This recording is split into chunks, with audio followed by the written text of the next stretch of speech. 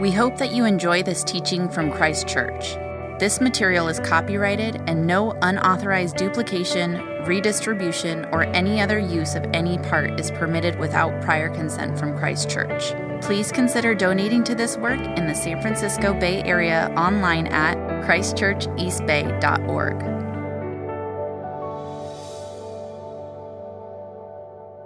A reading from the letter of Paul to the Romans. I'm under obligation both to Greeks and to barbarians, both to the wise and to the foolish. So I'm eager to preach the gospel to you also who are in Rome. For I am not ashamed of the gospel, for it is the power of God for salvation to everyone who believes, to the Jew first and also to the Greek. For in it the righteousness of God is revealed from faith for faith, as it is written, the righteous shall live by faith. This is the word of the Lord. Thanks be to God. Father, your Son said that blessed are those who hunger and thirst for righteousness. And I just pray that you would give us that hunger. You would give us that thirst, not for a righteousness of our own, but for a better one, a righteousness that comes from you. And would we know the wonderful truth of the gospel that those who hunger and thirst for righteousness are satisfied and filled in Christ. Would we experience that deeply and truly in the preaching of your word today, I pray, in the name of Jesus. Amen.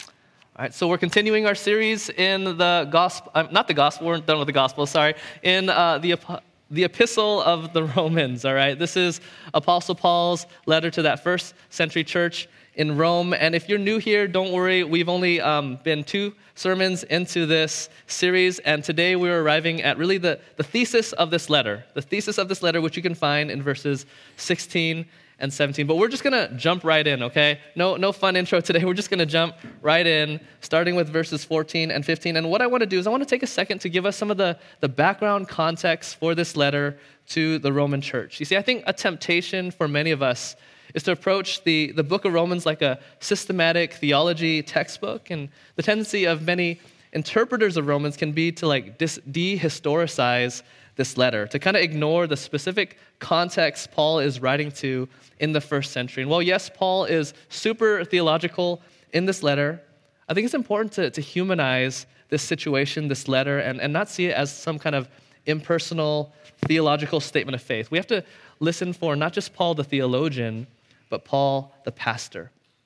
Because see, what Paul is doing here is not primarily writing up a doctrinal statement, defining like what the gospel is with systematic clarity, but as with all his letters, he is at least equally interested in applying the gospel.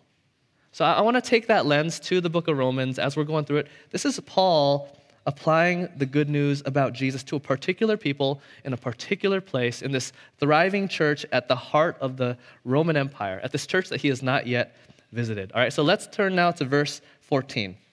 Look what Paul writes. Paul writes, I am under obligation both to the Greeks and to barbarians, both to the wise and to the foolish. So I'm eager to preach the gospel to you also who are in Rome. And what we have to understand here is that the concern in this letter is not just the question of how can I be right with God, but also how can we be right with one another? See, the gospel, the Christian faith, though it, of course, is about the vertical relationship we have with our Creator, we must never forget that it is also about our horizontal relationship with the rest of creation and with one another. And it's super important that we always hold both the vertical and the horizontal. Because see, throughout church history, the church has gone wrong when we've emphasized one and neglected the other. When the church has upheld the vertical dimension of the gospel while neglecting the horizontal dimension of the gospel, we have tended to turn a blind eye toward injustice, toward prejudice, toward bias against our neighbors, and we've easily gotten into the trap of othering different kinds of people that are easy to other. But when the church has emphasized the horizontal dimension of the gospel and neglected the vertical aspect of the gospel, well, this has resulted in us forgetting the divine and transcendent foundation on which we believe in human equality and the love for our neighbors that we owe, right? So again, we have to hold both, and that's what Paul is doing here in verses 14 through 17. He's holding both, the vertical and the horizontal. Now in verse 14, he's basically saying this. He's saying that the gospel, the good news about Jesus, obligates him to be an equal opportunity preacher, all right? This gospel is for everyone. That's what he's saying. To barbarians, to the foolish, to the wise, to the Greeks, all right? And this might sound super basic and just super commonsensical to us, right? It sounds pretty standard to our modern Western ears, but the very reason that this sounds so commonsensical to us is actually because of the way that Christianity has shaped modern Western thought. Really, if you're of the mind that Christianity is about imperialism and uniformity and it's maybe this like white man's religion, I mean, sure, people have done terrible things in the name of Christianity, but historic, orthodox, spirit-led Christianity, according to the scriptures, is anything but that. See, the early church is actually the very first institution in history to truly unite a diversity of people, a diversity of cultures, without the use of force, without the use of the sword, or without dangling, self-interest, like dangling money or consumeristic preferences in front of people. This is the only institution that's ever been able to do that without dangling a carrot or without using force. And you have to understand, in the ancient world, even equality and the dignity of every human being, that was a radical idea. That was an incredibly radical idea in the ancient world. In the ancient world, yes, they had all kinds of gospels, all kinds of good news, but no one had good news that was good news for literally everyone, right? No one had good news that was good news for everyone. In that day, how they understood this word gospel, good news, was usually in the context of these people called heralds, right? They would go from city to city heralding the good news. Rome has won. They would say, hear ye, let us celebrate, dun, dun, dun, dun, that Rome is victorious, right? Rome is victorious. They would say that in Athens, in Corinth, all over the empire. We have conquered yet another barbarian people, and this is the gospel. We've subjected others to our utopian empire. But don't you see what that is? It's good news, yes, for the conqueror, but is it good news for the conquered? No. But what Paul is saying is that he has a better kind of good news. He has an announcement that can be good news for both the sophisticated and wise Greeks and the supposedly foolish barbarians.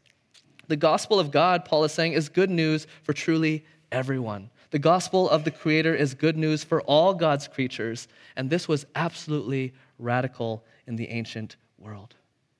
And the reason Paul was writing this to the church in Rome was because of a specific historical context that was going on in this church. You see, the church in Rome was made up mostly of the Jewish people who were there in Rome and also the Greco-Romans, all right, two very different cultures. And what you should also know is that not long before Paul wrote this letter, under the reign of Emperor Claudius, for at least 5 years, the whole Jewish community was expelled from Rome. They had to leave, all right? They had to leave. And what that meant was that for a significant amount of time, at least for 5 years, this multi-ethnic church of Jewish people and Greco-Roman people being together in the same church, it had become a monocultural church. Just Greco-Romans for at least 5 years, all right? Now, in the time that Paul is writing to them, this has changed. Claudius has died, and the Jewish community has started to move back home, back into Rome. You have people like Paul's ministry partners, Priscilla and Aquila, moving back into Rome. But becoming a multicultural church, once again, would not be a super easy thing to navigate, right? You can imagine, right? Like even here at Christ Church, some of us come from the African American church tradition. I come from the Asian American church tradition. Others here grew up in more of a predominantly white church tradition. We all have a sense of nostalgia, right? We all have certain preferences, certain things that we just love, that really formed us, but that maybe we don't practice here at Christ Church. Musical style, preaching style, what night of the week to have youth group on, right? or like what our kids address others as in this church, right? Very different things. And that's what they were up against in the church of Rome. Paul is addressing this church in Rome, and he's not just wanting to define the gospel for them so that they can have their theological ducks in a row. He's wanting to apply the gospel to this church so they can live as the beautiful community, the radically diverse community that God wants them to be. And not only does he want the Jewish people and the Greco-Roman people in Rome to get together and get along united in Christ, But we also know in chapter 15 of this letter that he's hoping that this multi-ethnic church will also support him as he goes to even more barbarians west in Spain. So that's the big historical context behind this letter to the Romans. He's challenging them to believe the whole gospel and the vast implications for how Christians of various cultures ought to relate to people of other cultures, even when to our culture they might seem barbaric and foolish. And see, Paul's strategy for unity, it's not just saying, hey, you got to be more progressive. You got to be more open-minded. Stop being racist. Be more tolerant. No, his strategy is to point this church to the gospel of God concerning the crucified and risen Christ. Like, remember, there's this place in Galatians chapter 2 where Paul tells this story about his interaction with another apostle, Peter. All right, this guy who actually walked with Jesus, Peter. Paul says when he met up with Peter, they were there at the very first multi-ethnic church in Antioch. They're meeting up, and he's like, hey, what's up, Peter? Hey, what's up, Paul? But he noticed something different about Peter. Peter initially was cool just hanging with his Gentile friends in the church, eating meals with them. And then all of a sudden, there was this Jewish party that came to visit their church, and this particular group of Jewish people believed that you have to become culturally Jewish to have a right relationship with God. And then all of a sudden, Peter stopped eating with his Gentile friends in the church. And so Paul says, and I opposed Peter to his face on this. Now, what did Paul say to Peter, though? Did he say, yo, Peter, you're not being woke enough? No. He didn't say, you're breaking the no racism rule.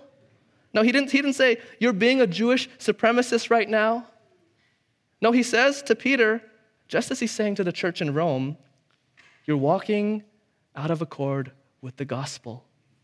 He says, you need to live in line with the gospel. Because at the ground, at the foot level of the cross, it's all level. Seated in the high places at the right hand of God, it's all level. The gospel is where we get our notion of human equality and diversity and unity. And so the application for us is to have such an understanding of the gospel, such an understanding of this amazing thing that Jesus has done to save the world and to make disciples of all the nations, that we cannot help but feel the same obligation, is the word Paul uses in verse 14.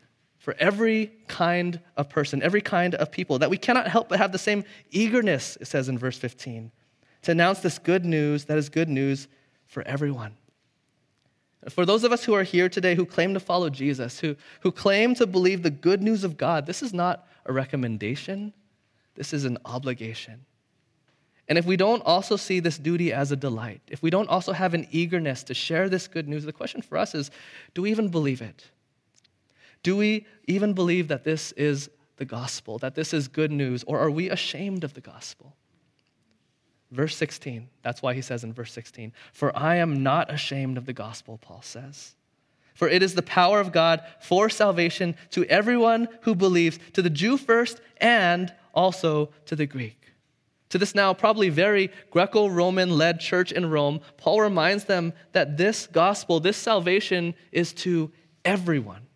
Everyone who believes, everyone who has faith and trust in the promises of God. He's reminding them that because God has opened up access to the Greeks to enter into the covenant family of Abraham, Greco-Romans have every reason to accept their Jewish brothers and sisters back into the church in Rome, and also to support his missionary work to those barbarians over in Spain. And in fact, to not welcome them, to not pursue the barbarians of Spain would be to be ashamed of the gospel, to be ashamed of the very power of God for salvation. Now, how so, you may be wondering? We see, if we insist on privileging one culture, one people group over another, what we are basically saying is that the good news of this beautiful humanity that Jesus is bringing into existence, this beautiful unity and equality with others in the eyes of God, we're saying that that is shameful. Or maybe if it'd help if we ask this, like, why did Paul put it this way, that I am not ashamed of the gospel? Why did he put it that way? Why didn't he just say, I'm proud of the gospel? Well, I think he said it this way because the gospel really is a scandalous thing. It really is a shameful thing to many of our sensibilities.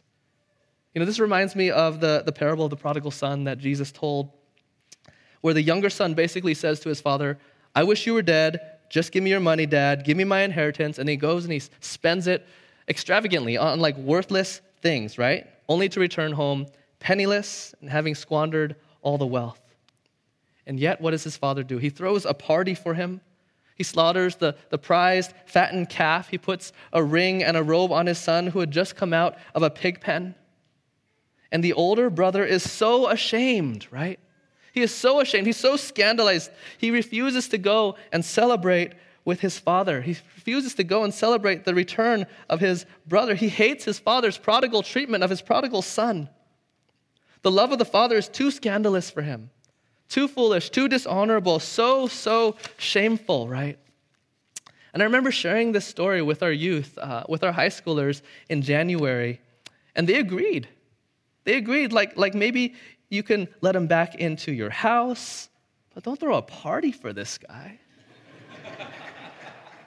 Don't give him a ring. Don't give him a robe. Don't broadcast it everywhere. Don't be a fool. What kind of example is that going to set? And how is this younger son ever going to learn a lesson?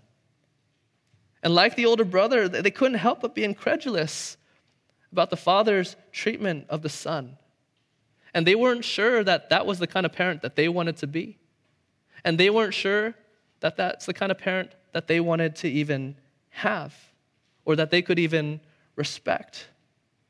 Because in their eyes, what the younger son had done, disrespecting his father, wishing he were dead, running away, spending it all on worthless things, in their eyes, he didn't deserve this measure of love from the father. Far too scandalous, far too shameful. This notion that everyone can be loved and accepted and even celebrated back into the family of God if they just turn to him in faith. Or to use the language here in verse 16, this notion that everyone can be saved. I mean, it sounds good at first, but when you think about the whole swath of corrupted humanity throughout history, doesn't it make you wonder at least a little bit, right? This scandalous and shameful truth that all you have to do is have faith and believe and trust in God's promises offered to us in Jesus, and you can be saved. You can have the same status as Mother Teresa or fill-in-the-blank holy person. Like, really? What about Larry Nassar, the convicted child molester who was involved in sports medicine with young gymnasts? Is the gospel the power of salvation for him too? If he just repents and believes, that's all. Really? He can have a seat next to me at my Father's table. Really? I want to read the words of one of his victims, Rachel Denhollander. She is a Christian who testified against Nassar for his crimes and asked the judge to give him a just sentence, but also who prays for Nassar to know the sweetness of the gospel and the forgiveness of God. At a hearing, she said to him, "In our early hearings, you brought your Bible into the court," she's speaking to Nassar, "and you have spoken of praying for forgiveness. So it is on that basis that I appeal to you. The Bible you carry speaks of a final judgment where all of God's wrath, in all its eternal terror, is poured out on men like you. Should you ever reach the point of truly facing what you have done, the weight of guilt in the face of the horrific evil you committed will be crushing. And that is what makes the gospel of Christ so sweet. Because it gives hope and grace where none should be found. And I pray," she says to him, "you experience the soul-crushing weight of guilt someday so that it can be followed by true repentance and forgiveness from God." What other kind of faith can lead people to say things like that? Righteousness and mercy together, and that's the gospel. The gospel is scandalous. The gospel is shameful. And yet the Apostle Paul, who says elsewhere in the New Testament, as a murderer, a former murderer, the chief of all sinners, Apostle Paul, he is not ashamed of this shameful gospel, precisely because it is the power of God for salvation for everyone who believes. Paul recognizes that as shameful as it is, the gospel is his only hope. And it's your only hope, and it's my only hope, the only hope for the world, salvation from the wrath of God, reserved not just for Larry Nassar and his sins of child molestation, but for all of us who've introduced way more pain and way more poison into this world than we even know. Through our selfishness, through our disregard for God and our neighbors every single day. Honestly, the difference between Larry Nassar and us is almost indistinguishable compared to the difference in righteousness between us and our holy God. And that's why we need the gospel, the power of God, the only kind of power that can save us. And notice how Paul says that the gospel is the power of God, not that it just leads to the power of God or tells us about the power of God, but that this news itself about Jesus and what he's done, it is itself the very power of God. It doesn't say do more, it says it's done. It's not advice, it's not a command to help us attain to God's power and salvation, nor is it just the means to the power of God unto salvation. It is the power of God unto salvation. And how so, you may ask? Verse 17, for in the gospel, the righteousness of God is revealed from faith to faith, as it is written, the righteous shall live by faith. And this right here, this is the key to the whole letter to Rome. Righteousness is by faith, from faith to faith, from first to last, from the beginning to the end. It's always by faith and by nothing else. What makes the gospel the power of God unto salvation for all who believe is that it is a revelation of this thing called the righteousness of God that is from faith. All right, now please bear with me. I need to take a second to explain this. And let me start by making sure we notice how Paul says, for in the gospel, the righteousness of God is revealed. He doesn't say the love of God is revealed. He doesn't say the mercy of God is revealed. He doesn't say the grace of God is revealed. He says the righteousness of God is revealed from faith to faith. What's he saying here? Well, Paul will talk about this more in chapter 3. We're going to look at that in a couple weeks. But absolutely key to understanding the gospel is not merely understanding the love, grace, and mercy of God, but maybe even more importantly, the righteousness of God. And let me draw your attention to another passage outside of Romans from Philippians to help us understand what Paul means by talking about this revealed righteousness of God from faith. If you want to open up your Bibles, your pew Bibles, to page 952. In his letter, Paul's letter to the Philippian church, in chapter 3, verse 8, Paul says that he considers everything, all his good works, his whole spiritual, social, and academic resume as lost, as garbage, as trash compared to knowing and gaining Jesus. And that he desires only to be united to Jesus. Then in verse 9 he says, not having a righteousness, what? Of my own that comes from the law, or like from his own record of obedience, but that which is through faith in Christ. Listen, the righteousness that comes from God. From who? From God. On what basis? On the basis of faith. So when Paul is talking about the power of God or the power of the gospel unto salvation, what that power is the way that God has revealed how he's going to credit righteousness to those who don't deserve it, to his beloved people of faith. Theologians call this the imputation of righteousness or the great exchange. Just as Paul says in 2 Corinthians chapter 5, he says, God made him who knew no sin to be sin on the cross in our place for us, so that in him, by faith, we might become what? The righteousness of God. So you see, the power of God unto salvation, the gospel is that the salvation of sinners and the righteousness of God are not at odds, but that they are met and satisfied in the crucified and risen Christ, revealing to us a God who is like willing to credit to us his own perfect righteousness, the righteousness of his perfectly obedient Son at his expense, not ours. If we'll just unite ourselves to him by faith. Right, and I'm sorry if that got a little heady, or if that got a little theological, but this matters. Why? Because we're all seeking some kind of righteousness. If not before God, before someone else. but we're all seeking some kind of status before God or some kind of highest court of opinion, some kind of honorable, elevated, exalted status, a status we can count on and fall back on and brag about and trust that we are fine and secure and lovable and lovely and delightful in the highest court of opinion. But the thing is, if we're honest with ourselves, none of us actually measures up. None of us actually arrives at the righteous standard we all try to live by. Or is it just me that's insecure? We're all trying to attain that righteous status by all manner of efforts or by following this or that constructed tradition. For me, it's be a good Christian, be a good husband, be a good dad, be a good basketball player, right? Be a good preacher. Those are my righteousness. And I fail at all of them except for basketball. No, I failed at that one too. And it's exhausting. It's exhausting. I've fallen way short, right? And the distance between me and my standard only increases every single day. I'll never be enough. No matter how hard I try, at least not for long.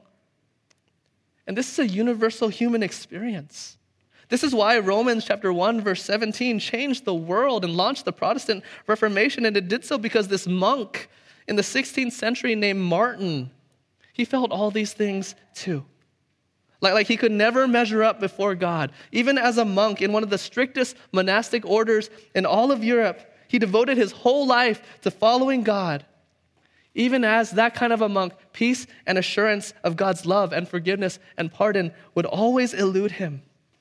And he went all in, like all-night prayer vigils, long periods of fasting. He was known to spend 6 hours at a time in the confessional booth, just trying to get everything off of his chest.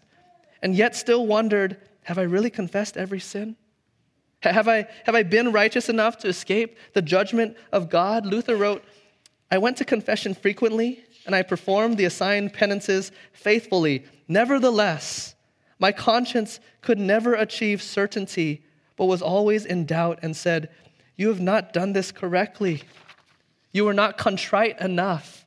You omitted this in your confession. No matter what Luther did, even as he ascended into the ranks of the church, he joined the theology faculty at the University of Wittenberg. Every standard of righteousness he tried to abide by, he never felt secure before the judge of the universe. There was even this carving out at Wittenberg. It was this carving of Jesus, and this Jesus, I don't know why, but had some swords coming out of its mouth, trying to indicate that Jesus is the judge of the universe. And Luther said, I couldn't look at that thing. He had to walk by it every single day to daily prayer. And every single day he would walk by and cover his eyes because he could not gaze upon the judge of the universe. He was never sure if he was enough. He was never sure if he was worthy. Actually, he was quite certain that he wasn't. And he was plagued with guilt and fear and dread and shame over that reality. And this wasn't just Martin's experience. Isn't it yours too? It's mine. Sensing our need to be righteous in the sight of God, or even for those of us who aren't sure we even believe in God, we all sense this need to be righteous in the highest of high halls of judgment, right? And yet we also sense how far short we all fall of that standard. Do you feel that today? Like you can't wipe out the stains of your past, the stains of your present, that resentment and that malice that you feel towards those people at work, those people in your family, the greed and the selfishness and the covetousness that no one else knows about, but that is surely there in your heart and that controls your life way more than you'd like. That porn or substance habit that you can't put behind you for more than a week at a time, falling again and again to this or that sinful habit. Or maybe you've been able to kick these habits for years, maybe for decades, but your past still haunts you. And your record of unrighteousness just seems so insurmountable that you feel nothing but shame and guilt in the presence of God. Well, if that's you, God has a word for you today. A gospel. Good news for your weary soul, just as he did for Luther 500 years ago. And it's this thesis statement right here in Romans chapter 1, verse 17. This passage that changed Martin Luther's life and altered the course of world history as we know it, that he would not live by his own righteousness, but by someone else's righteousness. That the righteous will live not by their own efforts, not by their own striving or their own merits, but as it says in verse 17, quoting the Hebrew prophet Habakkuk, the righteous shall live by faith. This is the scandal. This is the shamefulness of the gospel of God. That no matter what you've done, that no matter who you are, we can be righteous in the eyes of the holy God of the universe, and we can live eternally in his presence just by faith. Just by faith. And you see, this is what the whole letter of Romans is about, all right? This is the gospel, the good news of God about how one can be seen as righteous in the eyes of God, the eyes that matter the most, how one can be vindicated in his presence, or to use a theological word that we want everyone here to know, how one can be justified before God. Justified by faith and seen by God just as the prodigal father saw his beloved son, right? Clothed in his robe. Just as the prodigal son was seen by his father wearing that robe, so does God see us clothed in the righteousness of Christ. And that is what justification by faith is about. And what God is calling us to today is to have this kind of faith, to believe what he says about us. Just to believe what he says about us, to believe what he believes about those who trust in him, that we really are the righteousness of God in Christ. And I know that can be hard to believe. With all the voices all around us telling us who we are and how much we suck. And maybe those voices are inside your own head, coming from your own heart. But God has a better word for us. Not a word of shame, but a word of honor. And not because of our merits, but because of Christ. So will we listen to his voice? And will we celebrate his love for us? And for the countless others around us who once felt unlovable and forever stuck in unrighteousness and shame, can we celebrate that God has a word for them too? I want to close by reading this extended quote from a biblical counselor, a really good friend of mine. Her name is Esther, about listening to the justifying voice of God and paying attention to his verdict over us. She writes this: with shame, we tend to hear only one voice, the self-condemning, self-hating voice. All day, every day, not good enough, ugly, outcast, dirty, unworthy, disposable, failure. If the voice of shame is a soloist in our hearts, we must work hard to listen to the voice of truth, God's voice. We may not completely eradicate the voice of shame in this lifetime, but even if the voice of shame continues to clamor at the highest volume and the voice of God sings only one faint, barely perceptible note, the solo has officially become a duet when belief has begun to break into unbelief. And over time, one note of God's voice in your heart becomes 2 notes, then 50. You can hear hints of a beautiful melody now, even if still frequently interrupted by the voice of shame. And rest assured, there will be a day when this clashing duet will end. The duet will become a solo again. But this time, you will stand face to face with your God, and he will be the soloist of your heart and your soul. No more shame. No more self-condemnation, only favor, acceptance, honor, and love forevermore. The righteousness of God, declared from his lips over us. The righteous will live by faith. Will you pray with me?